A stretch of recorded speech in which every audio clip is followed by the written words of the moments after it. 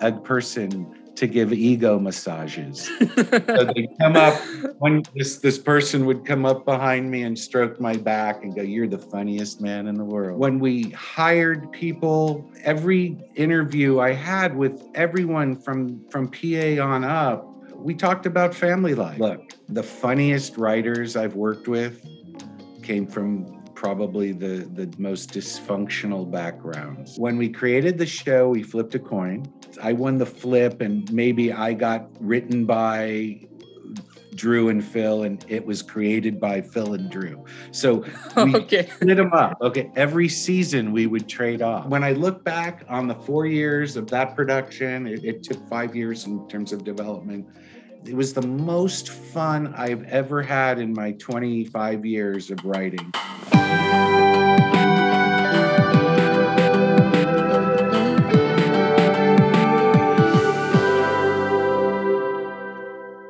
I'm excited and thrilled for today's episode because we have with us an experienced and renowned writer, Drew Warpin. He's the co-creator of Good Luck Charlie, and a fun fact for all my Indian listeners out there, Good Luck Charlie was adapted for Indian audience on Disney and is known to us as Best of Luck Nikki, which I personally grew up watching. Besides from that, he has also worked on shows like Rodney, What I Like About You, and Sonny with a Chance. I hope you enjoy listening to our conversation. Technical issues happen all the time. For sure. That's the rule of the internet. So nice to see you. How's family? Everyone healthy and well? Yes, thank you for asking. How about you? You good? I'm actually in the other part of India. Where are you in India? I'm currently, in my college room. My exact location is Manipal, Karnataka. What's the closest, biggest area? It's Mumbai or Bombay. Okay, great. Yeah, it's a nice place. There are just beaches all around. So I'm just having the time of my life. Writing songs and. Fantastic. My kid just finished writing a song, so I'm very much in the mode of the creative spirit. So I that's great. Very cool. Awesome. Good for him. It's great to see that how the creative talent has passed through. And crazy. Yeah. And I was really thinking about this yesterday that current times we see that a lot of disturbing things are happening all around us. Doesn't it feel like the best time where we need something like Good Luck Charlie that can unite people together, maybe for like 30 minutes? That's very kind of you to say. When we created the show, there were some it seems like the world is always going through difficult times. First of all, there's always going to be change. And one of the reasons I certainly got into half-hour writing was just to give you a little brief respite from the daily realities of what's going on. With children's television, we also particularly keep in mind not to remind them of the realities. And a lot of times parents, Good Luck Charlie was one of those shows where parents could sit down with their kids. So at the same time, we always tried to give stories that would maybe reach above the intended demographic. And at least, in the same way that Pixar movies, not to say that we're on that level of writing, but, we want to appeal to adults and to kids. And yes, give people just time to breathe from all the craziness that's going on in the world. And the way you have done that with Good Luck Charlie, it's just exceptional. And I remember my days. I first got introduced to Good Luck Charlie through the Indian version of that show, Best of Luck Nikki. And sure. I have such great memories. We cousins would just huddle together and watch the show, and it was a great time to be alive. And I'm personally grateful to have this present moment with the co-creator of Good Luck Charlie. Thank you for making this happen. Hey, thank you for having me. It always amazes me when TV shows cross cultural boundaries. And at the same time, it doesn't surprise me because, life is universal, especially as a new parent having kids, as a kid growing up in a family. There's so many entry points into Good Luck Charlie.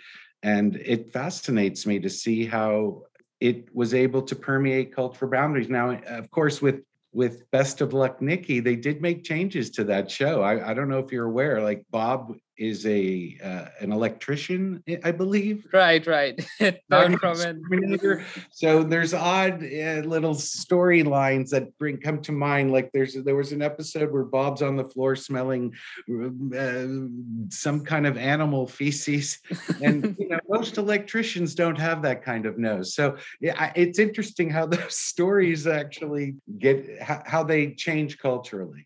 For sure. And that's the beauty of it. I feel one of the key reasons that it appeals to people all around the globe is that these experiences, even though we can't, just directly relate with them, but still there is something common to them that binds us together. And that was also one of the things I was talking with. He is the writer of Diary of a Wimpy Kid. Oh, So great. uh, Yes, I was Silky. talking with him. He also has his work, read in all the countries all over the world. It's really nice to see that how this connected family type of feeling was also in between the show cast and crew. I was watching the reunion, which happened, I believe, last year of the Mhm. entire acting crew. And they said that the thing with Good Luck Charlie was that normally when we act on shows during lunch, writers have their own group, the lighting people have their own group. But in Good Luck Charlie, writers were sitting with lighting people, and it was a nice, diverse experience. And I'm curious to know that what else did you or all of you combined try to do to make the writer's room or in general the environment much different from other shows? That's a great question. Many people will tell you that their show is like a family. That's a common thing you hear. What made I think it a little different on our show is, well, first of all, it's a children's show, so you have to create a protective environment for kids to work in every day. We have minors coming in every morning doing adult work in a major union with lots of regulations and rules. You have to protect them. You have to provide an environment. It's no different than being a parent in a family. Phil and I, the co-creator, we were new parents at the time, so we were sort of writing what we know. And I think we maybe unconsciously, I mean, certainly we brought that ethic into that, or that ethos into the writing room. From there, it permeated out onto the stage. When we hired people, every interview I had with everyone from PA on up, we talked about family life. We talked about, I got to know people in an interview. So, Wow. yeah, so it's a little different. And not to say that I hired everyone on that show. Certainly I didn't, but I knew everyone on that show by the end of the 4 years. I was one of the writers who was on the set a lot, working with rewriting on the stage and making sure the words manifested itself onto the stage. And, it was the environment from day one was, I tried to drop my ego, and Hmm. that's not easy. So allowing me to do that allowed me to be a little more receptive to other people's ideas.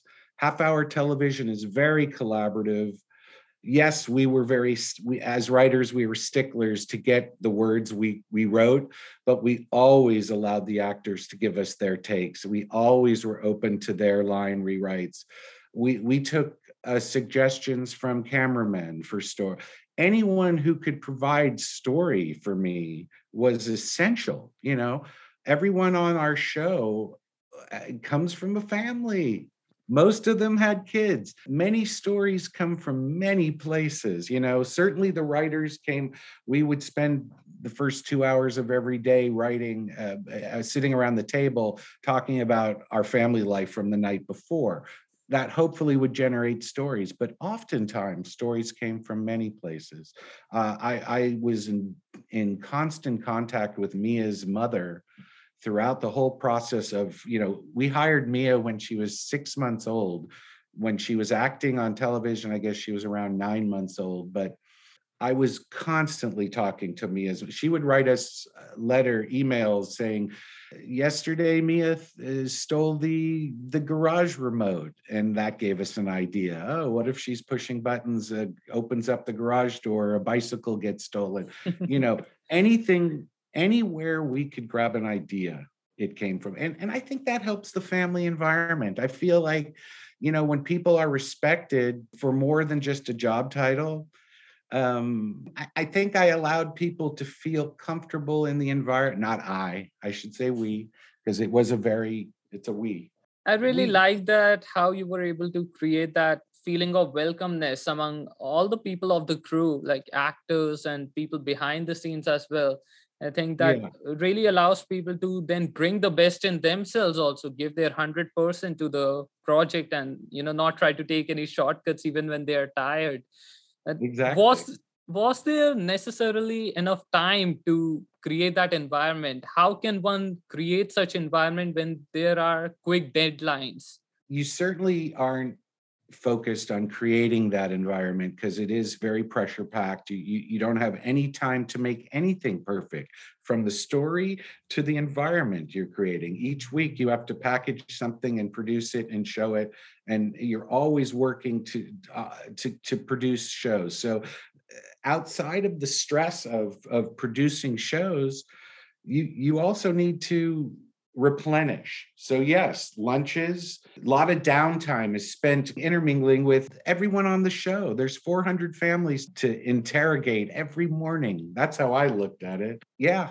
And you know what? We had a special cast. I want to give credit to that cast, because certainly we can, as writers and producers, we can create an environment, but that cast, they own the stage. They create the environment of the stage. And the director, we had many directors, but our main director, Bob Cohair, he came from the stand-up world, from the improv world. He just created a super fun set to come down to every morning. Okay. Yeah. Bob once hired a person to give ego massages. So they come up, when this person would come up behind me and stroke my back and go, "You're the funniest man in the world. You're the best. You're the best writer." And it was, that is fun. That's fun. I can't say, there was a ton of stress on the show, but when I look back on the 4 years of that production, it took 5 years in terms of development. It was the most fun I've ever had in my 25 years of writing. So I had been on other people's shows, picking and choosing what I wanted. Phil and I really took the best of every TV show, what we learned from the creators of all the shows before us, to create what we did. And to be honest, I think, our show was the first show that in my whole career that went the distance. So, I feel like we just really learned a lot from the previous shows we had been on. Hollywood's not a nurturing environment.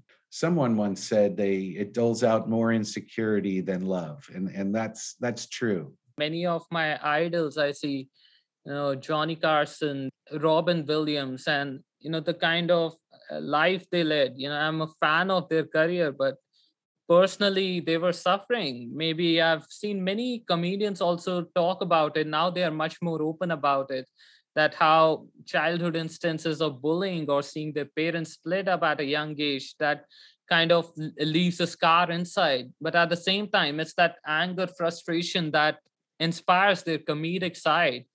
Is that the Yeah. same thing that goes on in the comedy writing world, or are writers mostly happy people? That's interesting. In my career, I've been on maybe, I don't know how many shows, let's say 15 shows, maybe.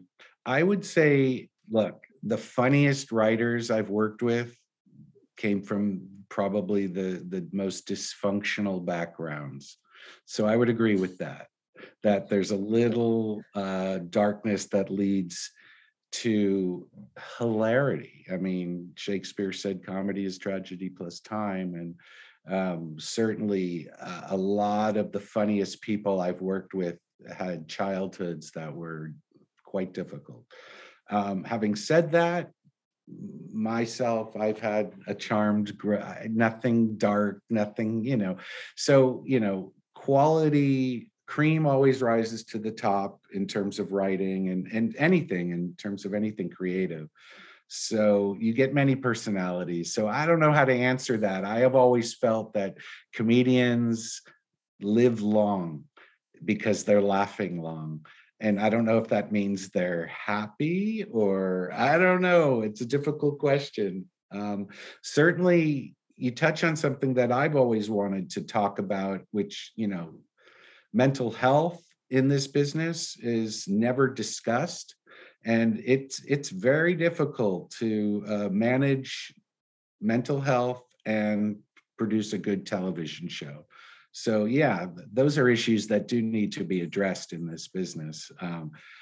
But you know, getting back to your original question, I would say that stand-ups like a Robin Williams, those people tend to have had really difficult, I don't know how to, if the word's difficult, dark, or just break through to their hilarity. I was talking with the showrunner of Family Guy in my episode 5, and he said that we look for writers who have a lot of stuff to work out with. And the way they exert all that sort of past is by making fun of each other. They said Family Guy writers' room feels like a adult daycare center. Everyone is just ripping each other apart, and it's nice to see. And I can only imagine what would Good Luck Charlie writers room would be like. Everyone just sharing their childhood memories. And was it a challenging room where you had to constantly prove yourself, or was it a more kind of an inclusive? It was a comfortable room to attend. Okay, there are rooms I've been in that where you're intimidated. You have to like be a sniper and get a joke in here and there. There are other rooms where I felt like I can just bullshit around and I can waste other people's time. There are certain rooms where it's like we need to laser focus and pitch jokes or pitch dialogue. We don't have time. So it just depends where you're at. When I think of the room, the 4 years, because our staff stayed pretty, there wasn't a lot of changes in our staff over the 4 years. It was a dirty, dark room. A lot of the stuff that did not get into the show is not safe for work, but at the same time was hilarious. These are the smartest the most whip smart intellectual people. The jokes would be, they find your weakness and just a laser pinpoint joke right at, one time I pitched, well, no, I won't say that. Okay. There are many jokes that don't get into the script that are just very cut to the core of who you are as a person. That's what makes it funny. I mean, you have to be able to laugh at yourself. You have to have a thin skin in this business. People are always telling you, change this, do that. You have to just be malleable. And I think being able to take tough jokes and things like that off it's good. It's healthy. Was it easy to maintain that level of humor which every member of the family can enjoy, especially in a writer's room? Because I've seen some of my favorite live action animated and all these shows, they started out as shows that would unite the entire family, but later on I saw them turned out to more edgy kind of humor. Sure. That's the difficulty you face as shows progress. Shows have to grow. We always tried to keep our characters the same, and certainly when we created when we pitched the finale episode, we watched the beginning episodes to make sure the show, because characters have to grow, but at the same time in sitcoms they don't change. You're either the intellect, the dumb guy, the fact, whatever. There are these typecasts. You can change in an episode, but over the course of the season you're the same character. In terms of how the comedy, it waxes and wanes. It's like a muscle. There were times where there were days, weeks where I was done. I was tapped out, especially at the end of the season where you're just trying hard you're scrounging. but there's always some other guy at the end of the table who pitches something hilarious. So it's like little muscles that are always working, and that's the magic of the writer's room. The room might be quiet for a half an hour because everyone's thinking. It's not like you would imagine, you probably think of it as whip smart jokes here and there. And it's a lot of times you're just focused on an area, you're thinking, and then magic happens. So to sum it up, I think a lot of creativity bursts of it happen at the beginning of a season. You have lots of ideas. You're refreshed from the off season. Towards the end of the season, you're trying to just you're cobbling it together to get to the end, to get to the finish line. And I think that cycle just repeats itself every year. Certainly there were season 2, or maybe it was 3, the network gave us 30 episodes to write. And that's a great credit to the success of the show. But at the same time, when you're used to doing 22 or maybe 24, now you have to do 30 in the same time span. It's pressure. There were weeks, there were episodes where I guess Phil would write the script in a week. Writers would create from nothing over a weekend, come in and say, here's something, a chunk of what we can use. Let's cobble together a script this week with what I've done. So, And that the happens at the best, end. yeah, That's and the crazy stuff. best part is that still, as a viewer, it didn't seem like the quality of the episodes, got shrunk down or anything. It always seemed to remain consistent. And yeah. one can tell that a series is a super hit when 30-second, 40-second clips on YouTube get hundreds of thousands, if not millions of views, because people relate with it and it gets stuck in our mind. And having written many of those moments yourself, have you observed some sort of pattern emerge that maybe when everyone in the room is improvising, someone comes up with this golden moment that remains stuck in our mind? Or is it more of a solitary process? Well, it's a bit of both. I mean, it's a hard question to answer. I mean, as you were talking, it brought to mind the moments of magic on the show. There was a time where the Mia's mother told me, she started writing and said, Mia's toddling. She's beginning to walk. So we thought, wow, if we can capture the moment of her standing up and literally walking, how can we make that into a great episode? So we actually did an episode. It was a baby race episode, and it was magic. She literally, there was a lot of green screen. We had the mother all in green trying to coax Mia to come to, it was a baby race where 2 babies are side by side and they're crawling to a finish line. Right. And script called for Mia to be way behind. The baby's she's about to lose the race. And then Charlie's supposed to stand up and run. And it was like 20 seconds of film. It just happened. So I don't know if that answers your question, but that was a moment of pure magic. Like, what would we have done had we not been able to capture that moment? We wouldn't have had the script. I don't know what kind of rewrite. Maybe we would have done a rewrite where Mia loses the race. And so do you know that in advance, once you get hold of something that makes you really laugh and you think this is a good scene, does it feel to you that it will get stuck in the viewer's mind, or is it a surprise to you see that particular moment remains with the viewers? I'm always surprised by what viewers take to, and I could never guess what is going to be good or not. You only can do what makes you laugh and what you enjoy. What I like about you is that not only did you work on the show that constitutes the first 5 words of my sentence, but also you are a true collaborator since the start of your career. And your work with Phil Baker, like you described, you observed all the television sitcoms before you, and that's when you came up with Good Luck Charlie.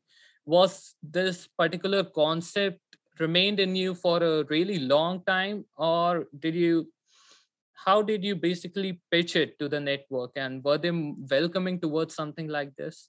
I do recall an early meeting where we talked about they wanted a big family, like a eight is enough type of family. They wanted a big family. And I remember Phil pitching something in the room of putting his baby on the washing machine to get her to fall asleep on the dryer, and that moment made the president laugh in the room. Those are the moments. Once a president laughs, everyone below them is allowed to laugh, and they spark to that idea of, oh, these kids, these guys, Phil and Drew, are new parents. These are, I think it was done. I don't remember actually how it got pitched out, but that moment allowed them to say, we want to work with you on something. And from that, we came up with Good Luck Charlie. I do remember that the first draft that we wrote went straight up to the top. It was one of the quickest scripts. So it had very little rewriting that they needed to do. And it happened pretty quickly. If I recall, it was right after the writer's strike. I don't really know why Good Luck Charlie was bought when it was, but I just know that because it came from inside us, it was what we were living. Several of the lines in the pilot came from what my kid said as I was putting him down to bed. It's just magic. So they knew that they had something, For sure. It was a lot of trust on the network, but at the same time, we delivered on what was a basic pitch. I mean, kids raising kids, parents having accident children and having to go back to work. There's nothing magical about that. But the execution and, what we brought to it was what made it magical. It's interesting. I still don't today know, why that show, because we've created other shows that didn't go. It's like, why? What is it about that resonated? It was the one that really, as we said at the beginning of this whole thing, we all come from families. Some of us are parents, all of us are children. So we have entry points into this show, yeah. In your career, what do you think leads to the longevity of a show? What do you think can tell you instantly when someone just says the log line, describes a show in 2-3 sentences, that will it be a show that viewers would appreciate, or will it be something that would subside after some time? Well, it's a many that question has many answers. So I would start by saying good writing, great casting. I think casting directors don't get enough credit, putting a cast together, and talented acting, direction. So all your top of the line people really just conform the voice. They bring so much to the show. In terms of what allows a show to live, it involves marketing. It involves timing. How do you get your show heard out of the noise of all that? Now we have streaming, there's thousands of shows.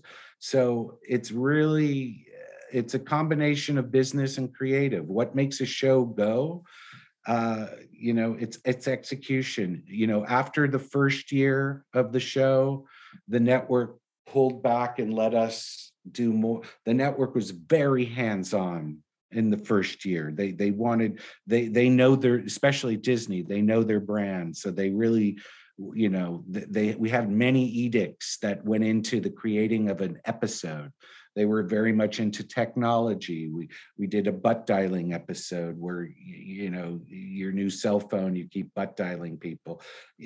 I just remember a lot. We did a remote control helicopter. Now these things sound old, with AI and all of this. But yeah, there's many things that go into a show. Network television shows versus streaming shows. I'd say the day of the week, the hour that you're on. If you're on after a hit show, you're going to have a better chance.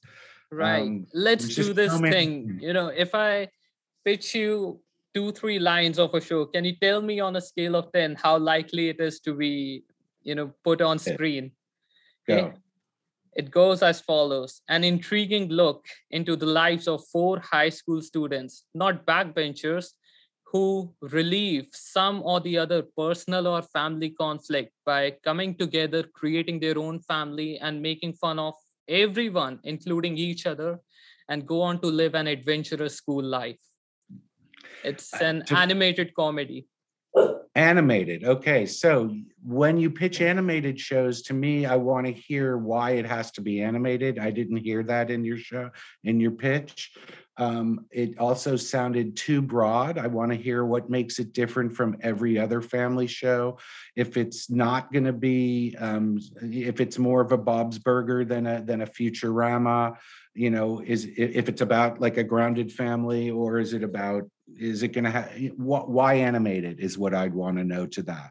Mhm. Then I'd want to know, you know, who's your audience and what network would you pitch that to? You know, ABC doesn't do comedies, NBC doesn't do comedies.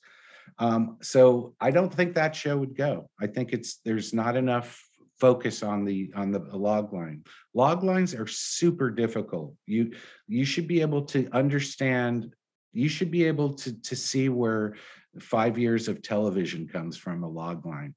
I like the honesty, there goes my, hundreds of hours of writing the script. The other thing is nobody knows anything. There's two Sure. things William Goldman said: structure is everything and nobody knows anything. So maybe if you wrote that script, then it's not a log line, it's something more visual that I can get an idea of. That's what I would tell you if you were really passionate about it. I'd say spec it out. It But no, I is. do not think a network would buy that in the room. It is actually based on, real life instance. I remember in 8th grade, I used to be the super nerdy kid, and Uh-huh. I was quite afraid in various things. I had things going on in family and personally, and I found this group of friends. There were three other people. They also had some or the other issue they were dealing with, and we never touched on it. We just joked about each other, joked about what happened with us, with our families, and all this. And we bonded together so much. They literally made me fearless. We would just go and sometimes bunk classes, play sports, and visit different corners of our high school. And that kind of opened me up and said, you know everything doesn't have to be so depressing. The reason I like comedy so much, and that show which I just pitched you, the log line, it contains R-rated comedy, because we joked about disability. We joked about things that I could never even imagine laughing about, but they were so funny. They were such great improvisers that we would do this the entire day. And I do think that comedy stands up to life. When life is just punching you down, comedy is like, I'll make fun of it. I'll just stand Mhm. in between. And that's what I liked about this, and how people like you are creating such impactful series. Because even right now, I don't know why it is that I just don't feel talk shows, sitcoms, they just have that much influence that shows like Johnny Carson, Friends, or even Good Luck Charlie had. I don't know what's the reason behind it. There's a cycle to shows. Certainly, I don't know the short and I don't know the answer to that. I do know that different voices are being allowed to tell their stories now. The whole woke world is happening also in the entertainment business, and that's changing the kind of stories we tell. Sitcom, it used to be set up punchline, big bright cameras, the living room. I don't see a lot of that much anymore. It's happening. It's still very vibrant in the children's world. Disney has committed itself to the 3-4 camera sitcom, but the networks today are really just trying to chase for, they're just trying to grab, it's narrow casting now. They're trying to dissuade you from watching Apple Plus and all the, it's getting harder for shows to find their voice. Okay. So yes, the networks still pick up sitcoms, but they don't give them a chance anymore. They one, two, three chances out of the gate, you see, and then they dump it, or they stop airing it and they throw it on in the summer, or they screw it up with the people need to know where they can find a show. And I think it's just getting harder for shows to find their voice. And maybe that's what you're noticing is happening with new television. But no, I don't know. I don't Uh, know. it certainly makes sense. I've been poking you with all these questions, right now, and you're like, I don't know. And it's just, I sometimes feel that, all these shows that came, before us, I think at that time, people just had the sense to focus. Now we live in a place where there's so much information. But at the same time, I read somewhere that specifically Good Luck Charlie was based on it was a low concept show. And I've Yes. heard other showrunners like Greg Daniels say that one of the key predictors of the longevity of a show is that it has a high concept sound, but it is a low concept. And to this day, I don't know what he means by that. And it would Well, really appreciate if you could just explain that in your experience. I think what he's talking about is the execution. I mean, if I look at all of Greg Daniels' shows, he did King of the Hill. Was he part of The Office? Did he do Yeah. The Office? And he's Simpsons. So what else he's done? He's done so much good stuff. Okay. Honestly, that's a question I think Greg should answer. Only if he agrees to You be know, on the podcast. he sold enough shows to the so that I can say he's probably right. I don't know what he means by, but if he can convince a network that they're buying a high concept show and he can deliver a low concept show, good No, for Greg it's Daniels. actually a low concept show, he was saying, but it just has a high concept sound. Yeah, I mean that's sort of it's called sizzle. That's like what you're in the room. You're a salesman. I don't know what he means by that. I always thought Good Luck Charlie was just a low concept show that had great execution. And you mentioned how the level of writing maintained itself, and I would give the credit of that to my partner Phil Baker, because he really made sure at the end of the day that the scripts were one voice. He would, as I said, it's very collaborative, but he was the last person to look at that script and send it out. For So, sure. And yeah. before asking the easy questions like what did you both see in each other, the complementary qualities, I first would like to ask, whose name comes first? Is it Phil Baker and Drew Woppen, or So Drew funny. Woppen and Phil Baker? Well, as I said at the beginning, we tried to keep ego out of this. So when we created the show, we flipped a coin. I won the flip, and maybe I got written by Drew and Phil, and it was created by Phil and Drew. So we Okay. split them up. Okay, every season we would trade off. So season 1, it was Drew and Phil. Season 2, it was Phil and Drew. We constantly switched off. Okay, so no one gets to be that Apollo astronaut who stays inside the ship, who doesn't get to step on the moon. We're both riding each other's coattails. Both get one step on the moon. That's a good way to approach things. Yeah. And the one thing I do want to give credit to was our showrunner, Dan Staley. He was the 800-pound gorilla. He was the person that the network needed some gravitas, because we hadn't run a show before. And so we had worked with Dan on 3 shows prior to that. And we had the 3 of us had a really unique, comfortable, great, divided working relationship. So I want to make sure Dan gets some props too. I've actually read about his history and background, and in the kind of accomplishments that he has achieved since the time he was in advertising till here. Yeah. I mean, he must be having a terrific work ethic. He's an incredible writer. Work ethic, I mean, I think all writers have to have a good work ethic, but he's so funny and smart. I can't speak highly enough of Dan and his ex-partner, Rob Long. They really started, they launched our careers. Our first few shows were written by them. And we certainly learned a lot from them. Gosh, don't pitch questions, pitch solutions. Right.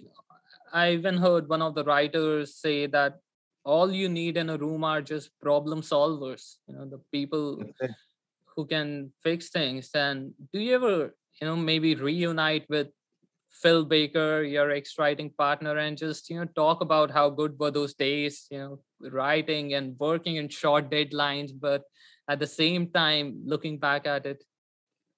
Yeah, we just texted each other the other day. We still keep in touch. We're super good friends and very close. Will we write together? If Good Luck Charlie had a reunion, I could see us getting back together. But we've sometimes in order to grow up together, you have to grow apart, and I do feel like we have grown apart. And he may be. I think he may be done writing. He's had such a long storied career, and I, as I said, there's it's time for new voices, new stories to be told, and I'm just so grateful to have been led into that club for 25 years and to have been able to taste it a little of the success. And I'm kind of ready for it to pass on the baton. And I'm always going to write. I'm always going to be doing my own projects. But I think I don't see us getting back together. No, I think it's over. But Still, the kind of we'll always talk. legacy that both of you have left in not only in entertainment industry, but to influence the lives of, maybe of this random hairy guy from India who watched your show and could relate with it. I think that's an incredible achievement, and props to both of you for making that happen. And just to end this interview, I was genuinely interested in knowing that were you always into comedy writing since high school, just working in school newspapers or something like that? Because I don't know, maybe I'm wrong about this, but I read somewhere that you had a degree in, I think, biochemistry. Yeah, I got a degree in biochemistry from UC Berkeley, and I wanted to be a doctor. I took the MCATs, and I worked in a hospital in the emergency room. I worked for my professor in a lab. And junior year, I had my writing. I always wrote.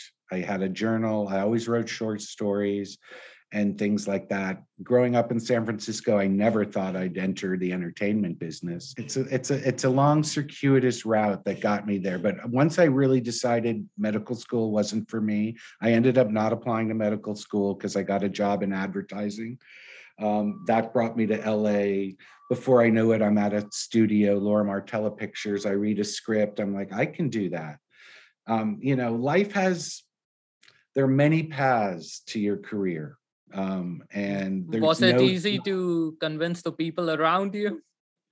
It was a difficult time well, certainly when I gave up medicine, my parents were like, because I was like a B student, biochemist. I wasn't super smart, and I wasn't in it. I probably would have gotten into medical school, and it would have been, my life would have been hell. And my parents were sort of happy that I didn't do that. But after about 4 years of being in Hollywood trying to make it work, they were worried. But I always had an army inside. Once I made the decision to be a writer, that's all I wanted to do. It was a burning passion. I'd never felt anything like that in my life. This is what I wanted to do. I knew what writers did. I didn't want to clock in and wear a suit, but I was happy to work 24 hours sitting around a table full of jelly beans and lattes. I wanted that lifestyle, and I knew that lifestyle could, if I was allowed in the club, would permit me to live my dreams, and it really did launch my life. So I'm so grateful to have been led into that club. It's a hard a climb, but once you make it, it's so worth it. And I would tell anybody who wants to get into writing, just keep writing and go for it. And with this, we end the episode 15 of Bravurious with the amazing Drew Woppen. If you are listening to it on Apple Podcast or Spotify, feel free to share your 5-star review. And once again, thank you for listening. Feel free to check out the video version of it on YouTube and Instagram. Have a great day.